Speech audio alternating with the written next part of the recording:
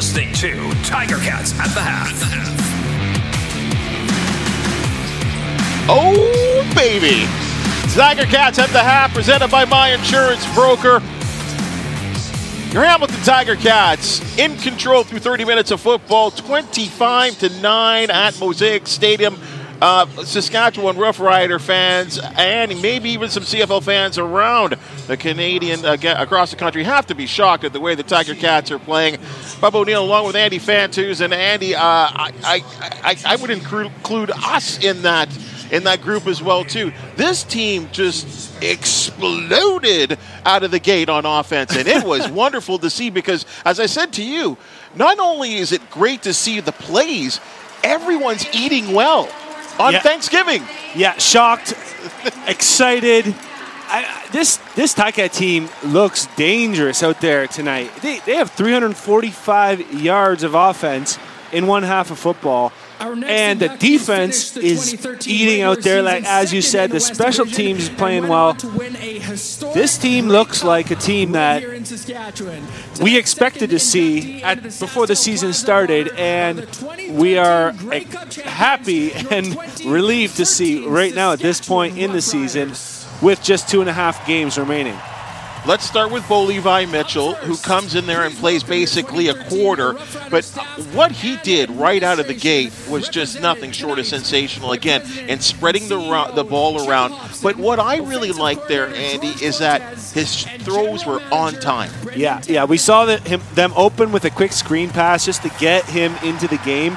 And then in that second drive, he hit the nice deep out route to Tim White. It was a perfect throw, right in rhythm, on time, and then the seam to Tim White, where it was just incredible yards after the catch effort by Tim White.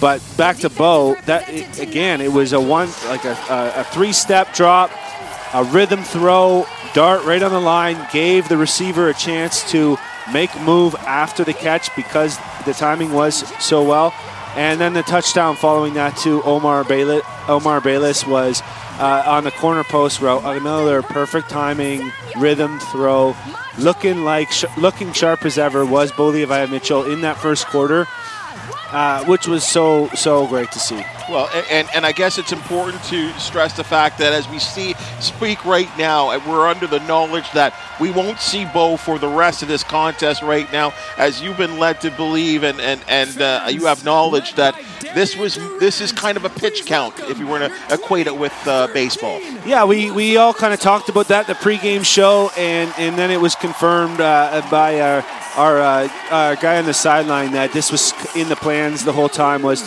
to give Bo some quality reps and get him out. And Matthew Schultz was part of the game plan tonight. So all our listeners, no health issues for Bo Levi, no controversy issues between the quarterbacks as far as who's going to be the starter that we know of. This was the plan. And Matthew Schultz comes in and picks up right where Bo left off and was sharp as ever. He comes in and goes 8 for 10. Another 147 yards, 2 more touchdowns. Both Bo Levi and Matthew did have one kind of mental blunder out there. But as RJ and Luke talked about, the safety by Bo on the intentional grounding really didn't make much of a difference in the grand scheme of things, because in the Canadian Football League, when you're backed up like that, taking a safety is kind of common anyways. It's a lot different than down south, for example. Just to remind you folks, we will just be going down to the locker room to be talking about exactly what we've seen in this game. Coach O, a player of the game, and that's all coming up. Stick with us at the end of the conclusion of this broadcast, at least at the ball game, because we will continue the conversation and talk to the players and see exactly how they're feeling. Now, before we switch over to the defensive side of things, I think it would be remiss for us not to bring up the contribution, or at least the play calling abilities of offensive line coach Mike Gibson. Yeah. You think without Scott Milanovich there would be some lack of rhythm or some communication issue. Nothing at all. It has been it has just been firing on all cylinders. We mentioned everyone eating, like they're spreading the ball around. I got to get, you talked about Mike Gibson. You got to give some love to the line. We don't do that enough here on our analysis. I've seen Coulter Woodmansey downfield getting some nice blocks and then sealing for James Butler runs. We've seen Jordan Murray making a few nice plays out there, carving some paths for James Butler. There's been no immediate QB pressure, only when the play kind of broke down where there was no receiver open and the 1, 2, 3 reads. We saw that on that intentional grounding safety, and we saw that on the interception. But it's been an impressive outburst by all of the offense, and the receivers look dangerous with some really nice catches, some bursts of speed. When Terry Godwin caught that dig route, he saw he was open, stuck his left foot in the ground, and he was out like a cannon. I don't think we've seen that game speed from him yet since he's been a Ticat. We saw Keandre Smith make a beautiful catch. Omar Bela is bursting on the scenes with 3 catches so far, 2 of them for touchdowns. And, of course, Tim White, anytime you go over 100 yards when you're half of a quarter into the game, you and I talked about it, you're on pace for 800 yards. So he's got 2 catches for 109 yards. And, yeah, really impressive. But we got to talk about that defense, too, now, because they're equally as impressive. Well, and I think I said this to you before. There's something about Simone Lawrence right now. I don't know what it is. I mean, and he's always been an impact player, always one of the best in the Canadian Football League. But, at his, I'm going to say advanced age right now, he seems to be saving his best play for this part of the season right now, because his last 3 games, he's been a real noticeable force out there. Yeah, anyone who thought he was kind of past his prime and slowing down last season and the start of this season, think again. This guy is everywhere out there. The stats show it, the eye test shows it, the intensity, the impact on the players around him.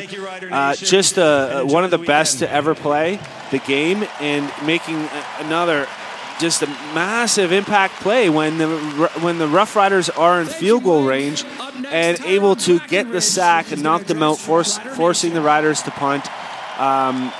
We saw Jameer Thurman make a huge play on 3rd down, a tackle that wasn't that something on an end around that would have probably went for a touchdown if he didn't make that tackle. Saw Nick Cross out there forcing a fumble on the special teams. Just contributions from all aspects of the team, and in a game that right after you find out you clinch the playoffs, you go out to Saskatchewan in a game that you may be testing the waters a bit with your quarterback situation, and already locking up playoffs, to go out there and put this kind of statement game on the board, having your best offensive output yet in a half of football, 345 yards. Wow. I just love what I see, and I'm very optimistic, a lot more optimistic about the future of this team this season. Folks, if you're wondering what's going on here, the crowd's going crazy right now at Mosaic Stadium. They have the 2013 Grey Cup team that have been all individually announced, and quarterback Darian Durant out there speaking to the crowd, someone you know very, very well, a good guy in his day. Yeah, Darian's my boy. We came in the same year, 2006. He was the 4th-string quarterback. We had Kerry Joseph. We had Marcus Crandall, Rocky Butler, and then Darian Durant. And we just latched on from the start. And then obviously once he became the starter in my 3rd season, we were partners in crime out there for another 3 years. So great to see him out there looking healthy, looking happy, getting back and kind of going full circle on his career. One last thing here, 25-9. What do the Ticats do from here? Can you repeat that first half? I don't know if you can, but I think you just keep the pedal to the metal. Don't ease up, and that's on a play calling. That's obviously in an effort